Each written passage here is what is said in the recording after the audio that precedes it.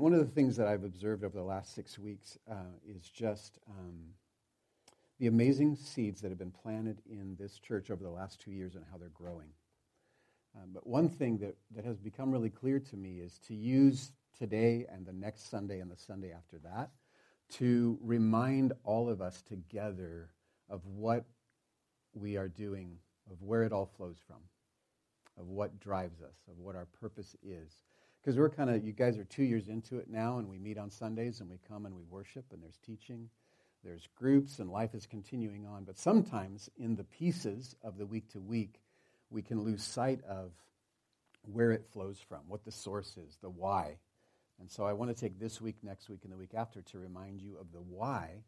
And I hope it's not just a cognitive, mental thing, but I'm hoping that for us it's kind of refreshing and revitalizing as people. And so I want to pray again where Peter prayed already. And that was just to confirm.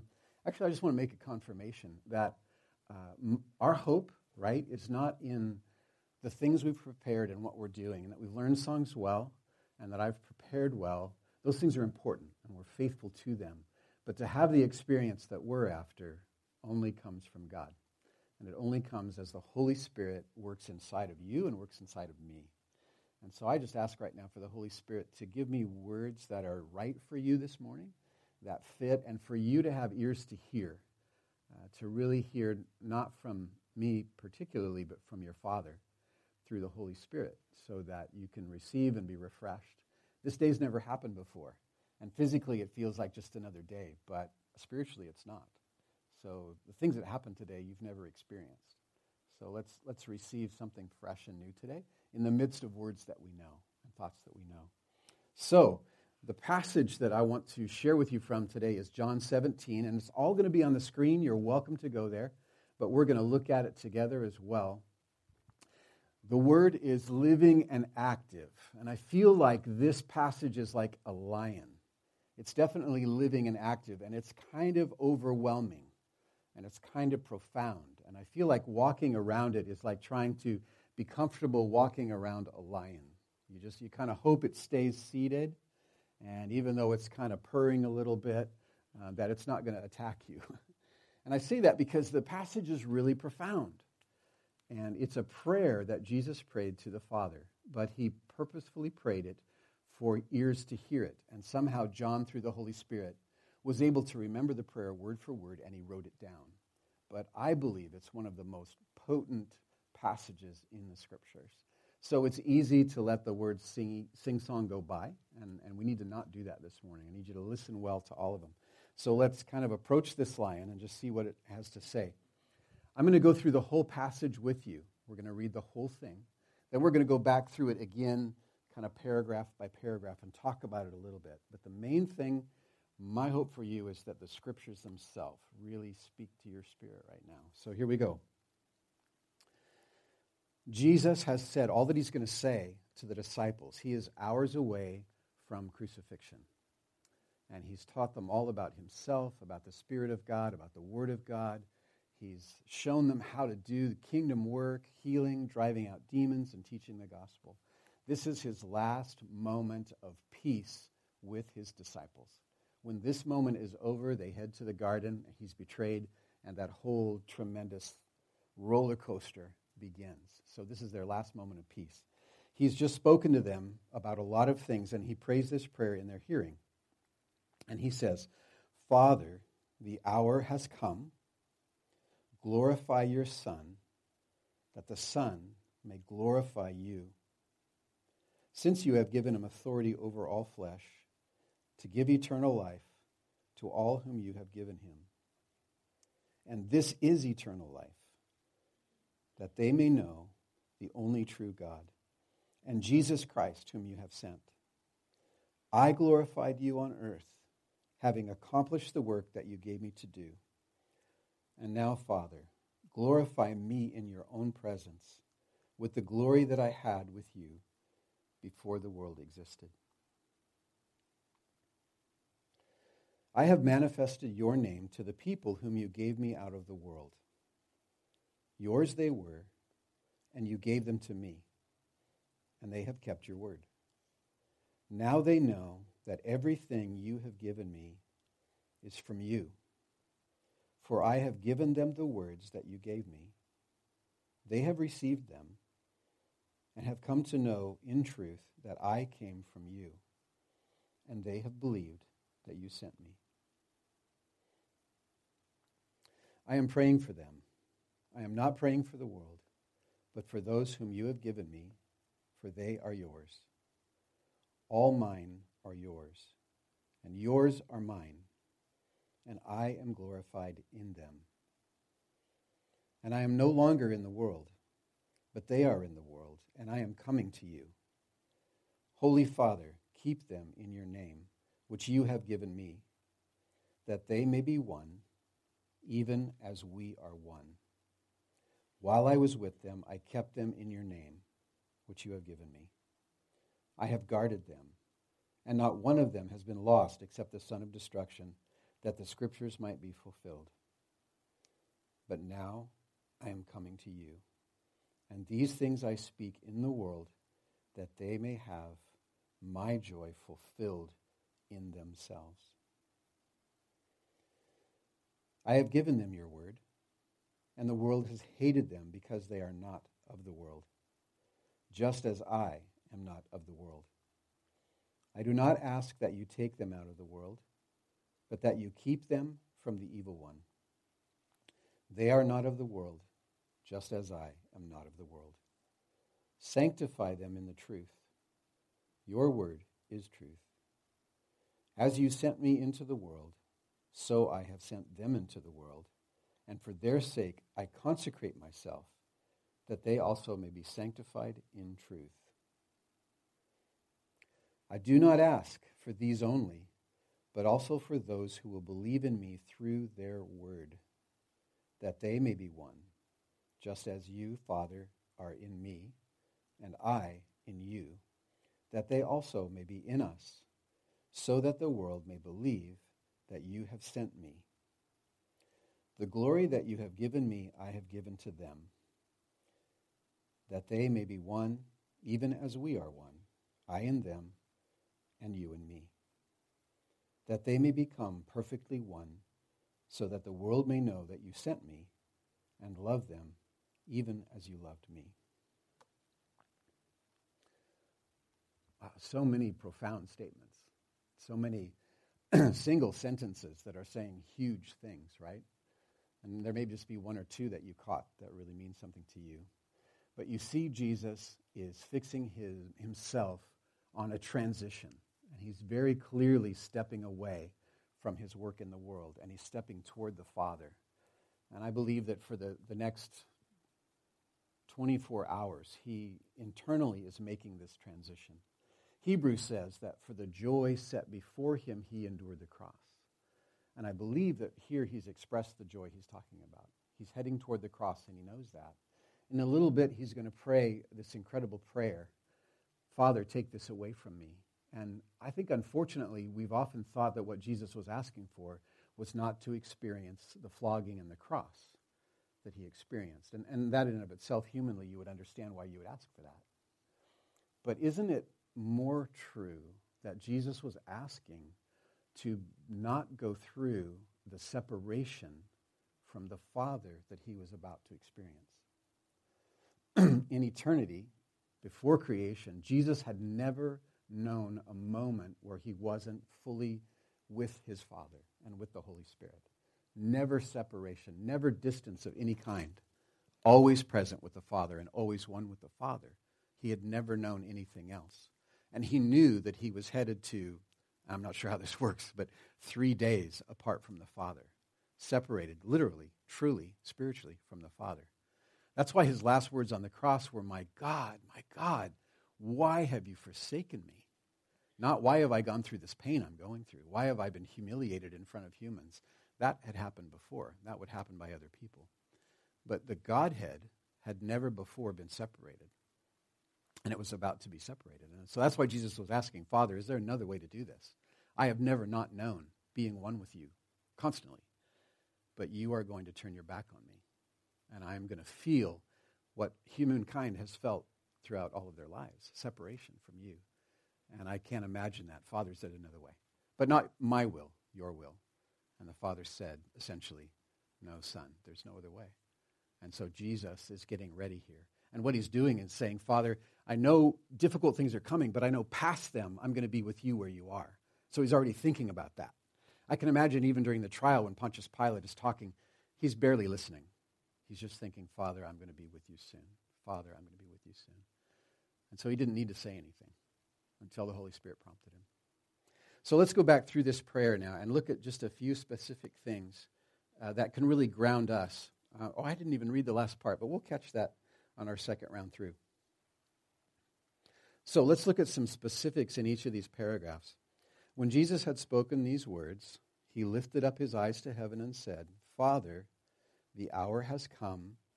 Glorify your Son, that the Son may glorify you, since you have given him authority over all flesh to give eternal life to all whom you have given him. And this is eternal life, that they may know you, the only true God, and Jesus Christ whom you have sent. I glorified you on earth, having accomplished the work you gave me to do. And now, Father, glorify me in your presence with the glory that I had from before the world existed. So you see that picture there.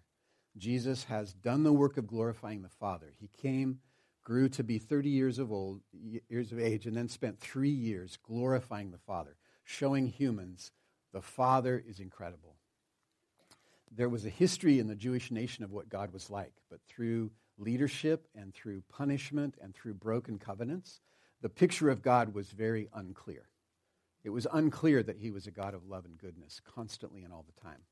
And so Jesus is sent at this point in human history to clarify that through all of that covenant breaking and that punishment and that fear and that horrific experience and that up and down that the nation of Israel had been experiencing, what is God really like? And Jesus came and said, here's what my Father is really like. He asks questions like, what can I do for you? And then when you give him the answer, he does what you ask him to do. It seems obvious when he comes to a blind man and he asks him, what do you want me to do for you? It's almost like, Jesus, why the question? It seems obvious. But Jesus wanted it to be so clear, I've come to do what you want me to do for you. I've come to give you what's broken, give you what's missing. Every one of us imagines what it's like to be healthy and whole and to live a life that is full of goodness, no matter what your experience is. In the area of parents, you know what an amazing father and mother can be. Maybe you had one. Maybe you didn't. Maybe you had something in between. But you know what it looks like. And we know that is the exact kind of parent that God is. He's that kind of a father. So Jesus glorified the Son. And what Jesus is saying now is, Father, I have set my sights on coming back to you in this heavenly realm, whatever that is. And please clear out all the pictures of heaven that you have right now of singing forever and clouds and harps and whatever that is, because that can't be heaven. I saw a post this week. Someone saw a sign on a church that says, if you don't like going to church now, you won't like going to heaven. And I thought, what a horrifying thought. Obviously, what they were trying to say is, what happens inside here is what's going to happen in heaven. But I took it the other way, like, wow, if my church experience over the last few years is my eternal experience, it's been good, hasn't been amazing or incredible. But heaven is going to be more than anyone could imagine. Even the biggest adrenaline junkie is going to be satisfied with what happens in heaven. So somehow there's more to it than we think. So Jesus is saying, Father, I'm coming to where you are, and I'm looking forward to being in your presence again and being among all creatures who do your will. I'm excited about being in the place where your will is done by everyone here, rather than being in this broken place. And so that's what he's saying. Father, I'm coming back, and I'm looking forward to sharing your glory in heaven.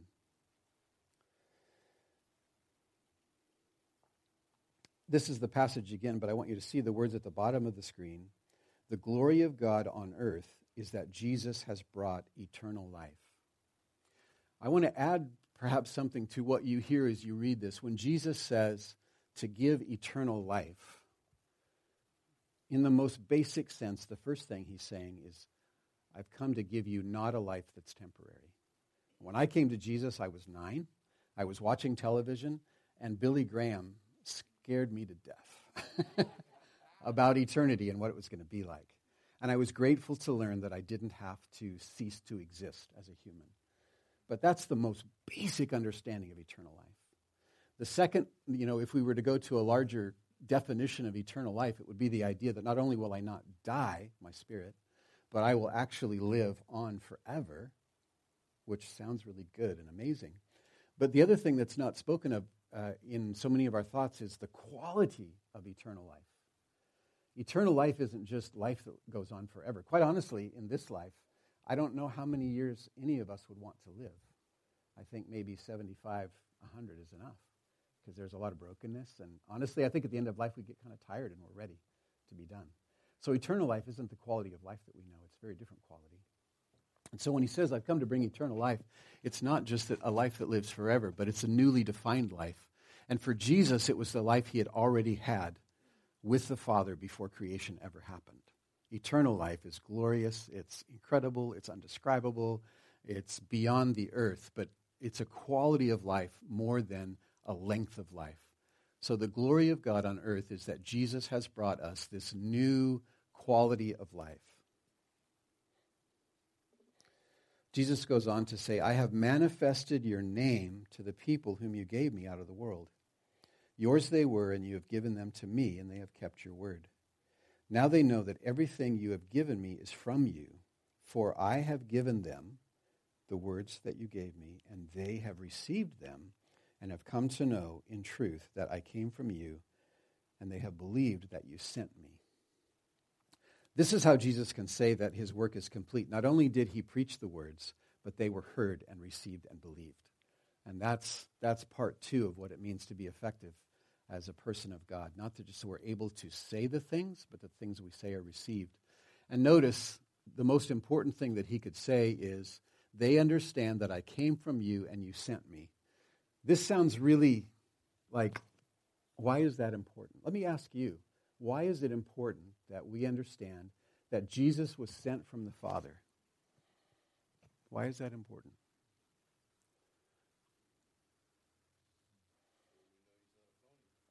Yeah, we know he's not a phony. He's real.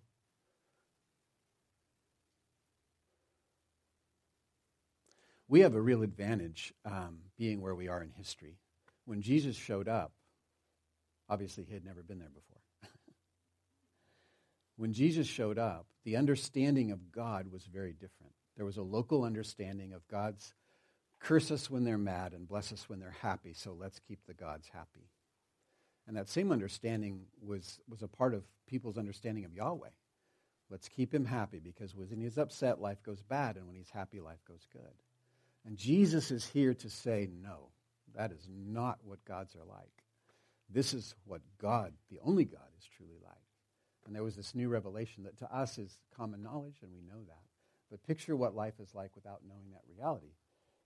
So Jesus has come with what seems like a very new message. All of the experts in faith who were around when Jesus came did not recognize him. That's how distorted the understanding of God was. They had different expectations, and Jesus didn't meet any of them. So whoever Jesus showed up as was not what people were expecting. All of that to say that the image of God that was expected at the time was a huge misunderstanding. And Jesus came to clarify all of that. And I would say that's true for us individually. I would say that you probably have a lot of misunderstandings about the reality of God. And God is constantly clarifying that for you and helping you understand. And we will go through our entire life reimagining or re-understanding what God is like. That's why we study the scriptures. That's why we're here teaching today. That's why we worship. The truth is that Jesus has come from God. That's his point.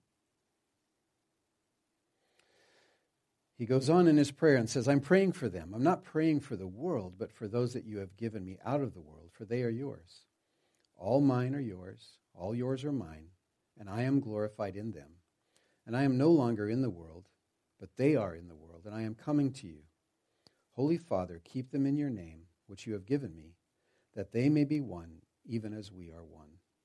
While I was with them, I kept them in your name, which you've given me. I've guarded them, and not one of them has been lost, except the son of destruction, that the scriptures might be fulfilled. But now I am coming to you, and these things I speak in the world, that they may have my joy fulfilled in them. Jesus is transferring his guardianship of all of his followers back to the Father. He said, every one, Father, that belonged to you, you gave to me for a period of time, and I've taken care of them, and I've taught them, and I've shown them what you're like, and they have believed you. And now, Father, I'm giving them back to you. God is re-entrusting the Father with everyone who will believe. And this is the peace that I really want you to receive this morning, that they may have my joy fulfilled in them. It was a joy for Jesus to live the life that he lived on earth. His life was filled with joy. To come to human beings who were sad and broken and blind and diseased and rejected and marginalized and totally change their worlds and turn them upside down was a joy for him. To represent the Father to people was a joy for him. And now he's saying, Father, I'm going to transfer my work to these people so that their joy may be filled. Let me ask you, do you have a daily sense of the joy of the life that you've inherited from Jesus? That took too long. If it was true, you would have said something immediately. It's not that way, is it? Yeah. And I would say, I believe one of the reasons that it's not that way is we are not really living in this reality. We just haven't really fully received what's happening. And that's my hope today, and again next week and the week after that, is that somehow the Holy Spirit will remind you and even take you to the next level of what you have actually received, what eternal life is, what it means to be given the work of Jesus to do. Let's keep going. The heart of Jesus' prayer is that we would be one as he and the Father are one. I want to talk to you a little bit about oneness. We had a great example of the beauty of oneness this week. There's a new human on the planet because of oneness, right? Yeah, the new Wilkins baby. Let me give you a proposition and see if you agree. The most beautiful and powerful things that can be observed on planet Earth are the dynamics that happen between human beings.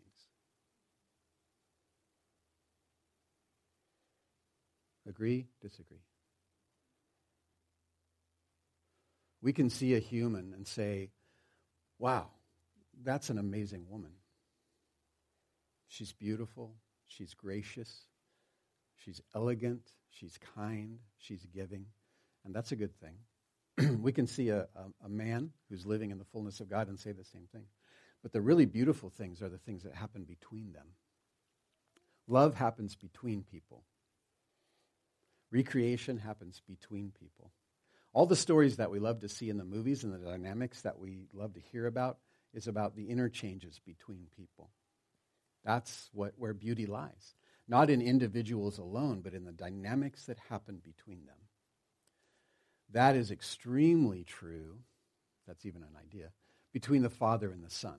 The beauty and the power of God is who he is, but even more so is the dynamic of what happens between Father and Son. It's the interchange between Father and Son.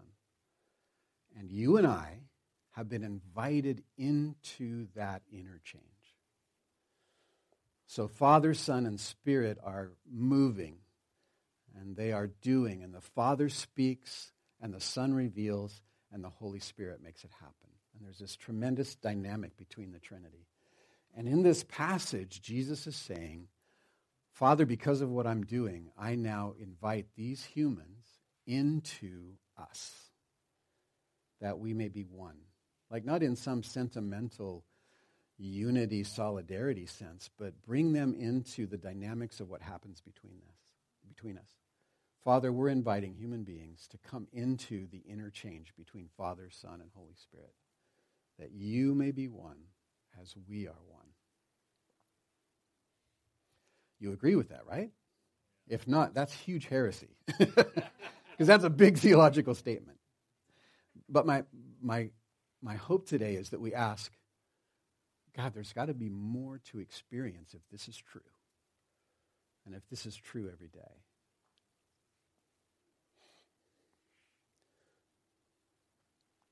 I have given them your word, and the world has hated them because they are not of the world, just as I am not of the world.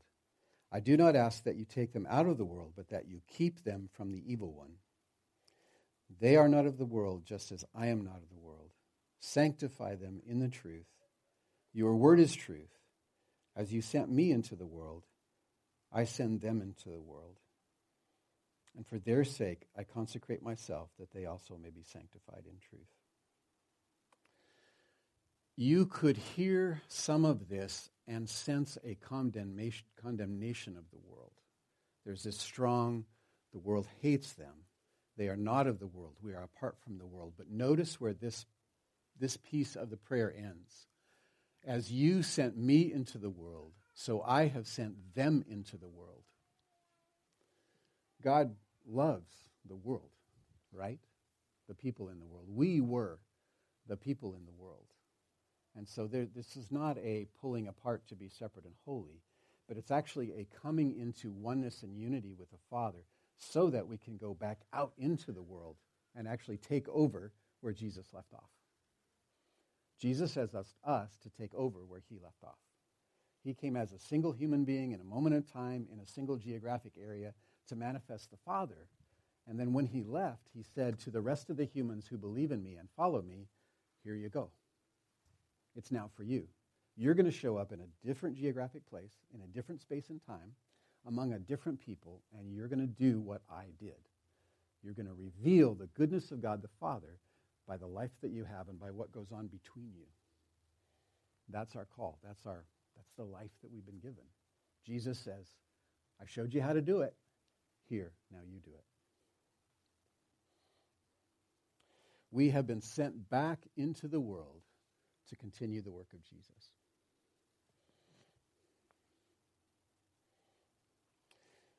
I do not ask for these only. Now sit tight. You need to be shocked by this or blessed by this. I do not ask for these only, but also for those who will believe in me through their word. That's you. Jesus prayed for you by reference. By name would have taken too long, so he did it by reference. That we all may be one, just as you, Father, are in me and I in you, that they also may be in us, so that the world may believe that you have sent me.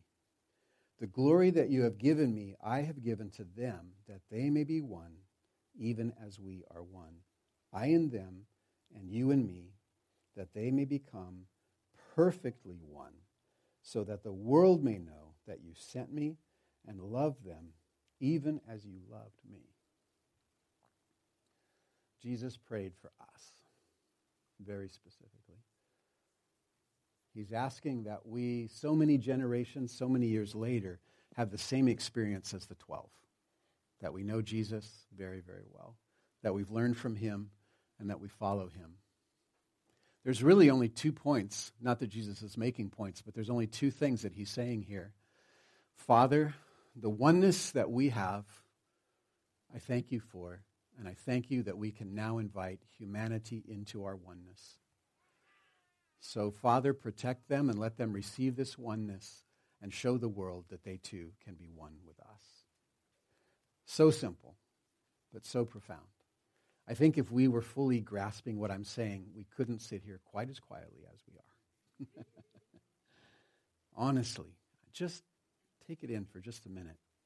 Father and Son, perfectly one, ultimate peace and joy. Their exchanges are unbelievable. Their laughter is deep and full. Their sighs after a moment are rich and deep. Their admiration for one another couldn't be better. What they give and receive between Father, Son, and Holy Spirit is perfect. It's fantastic. Think of the most precious moments you've had with another human being. Just a deep, rich moment. The best moment you've ever had. A moment where you just slowed down and you just kind of went, oh, wow. This moment is awesome. That is Father, Son, and Spirit all the time. They just have one moment after another. And they've invited us into one moment after another. For 2 reasons. One, because it's our purpose to be one with the Father and the Son. And secondly, so the world may know that we have come from God. For ourselves, God just wants us to be fulfilled, to be full, to never be anxious, to never be afraid, to never doubt, but always be confidently with him. And if we walk in the depth of that relationship, and if we live that way, then we will be the greatest witness that we could to the world. The world doesn't need to hear about the law and judgment and sin. The world needs to see humans living in the fullness of the fact that they are one with Father, Son, and Holy Spirit. One of the saints, I think it was Ignatius, said that the glory of God is most seen in a human fully alive. Imagine being able every morning, tomorrow morning, Monday morning, to take whatever moments it took to release yourself from whatever starts to chase you in the morning that is negative, and to realize and say, Father, through Jesus, I'm one with you. You are here with me in Sherwood, in Newburgh, in Tualatin, in Tigard this morning. And I receive your presence.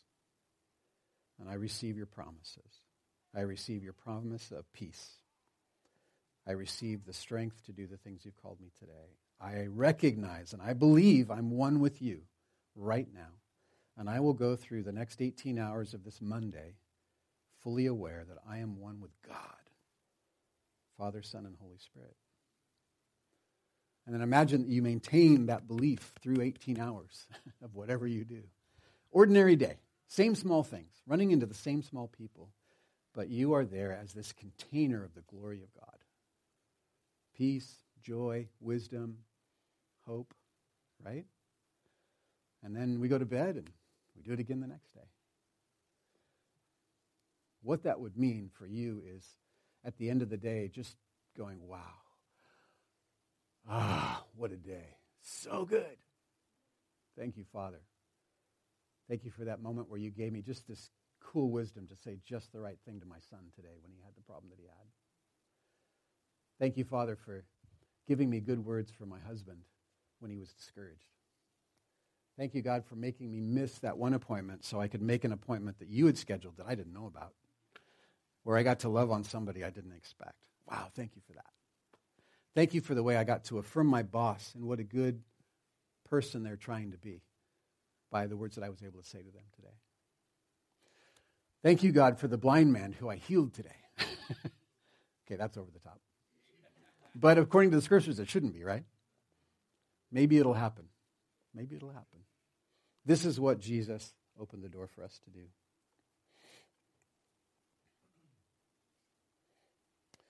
Father, I desire that they also whom you have given me may be with me where I am. Now Jesus is looking to the future. To see my glory that you have given me because you loved me before the foundation of the world. Jesus is envisioning his return and our advent, our coming into glory. O righteous Father, even though the world does not know you, I know you. And these know that you have sent me. I made known to them your name, and I will continue to make it known, that the love with which you have loved me may be in them, and I in them.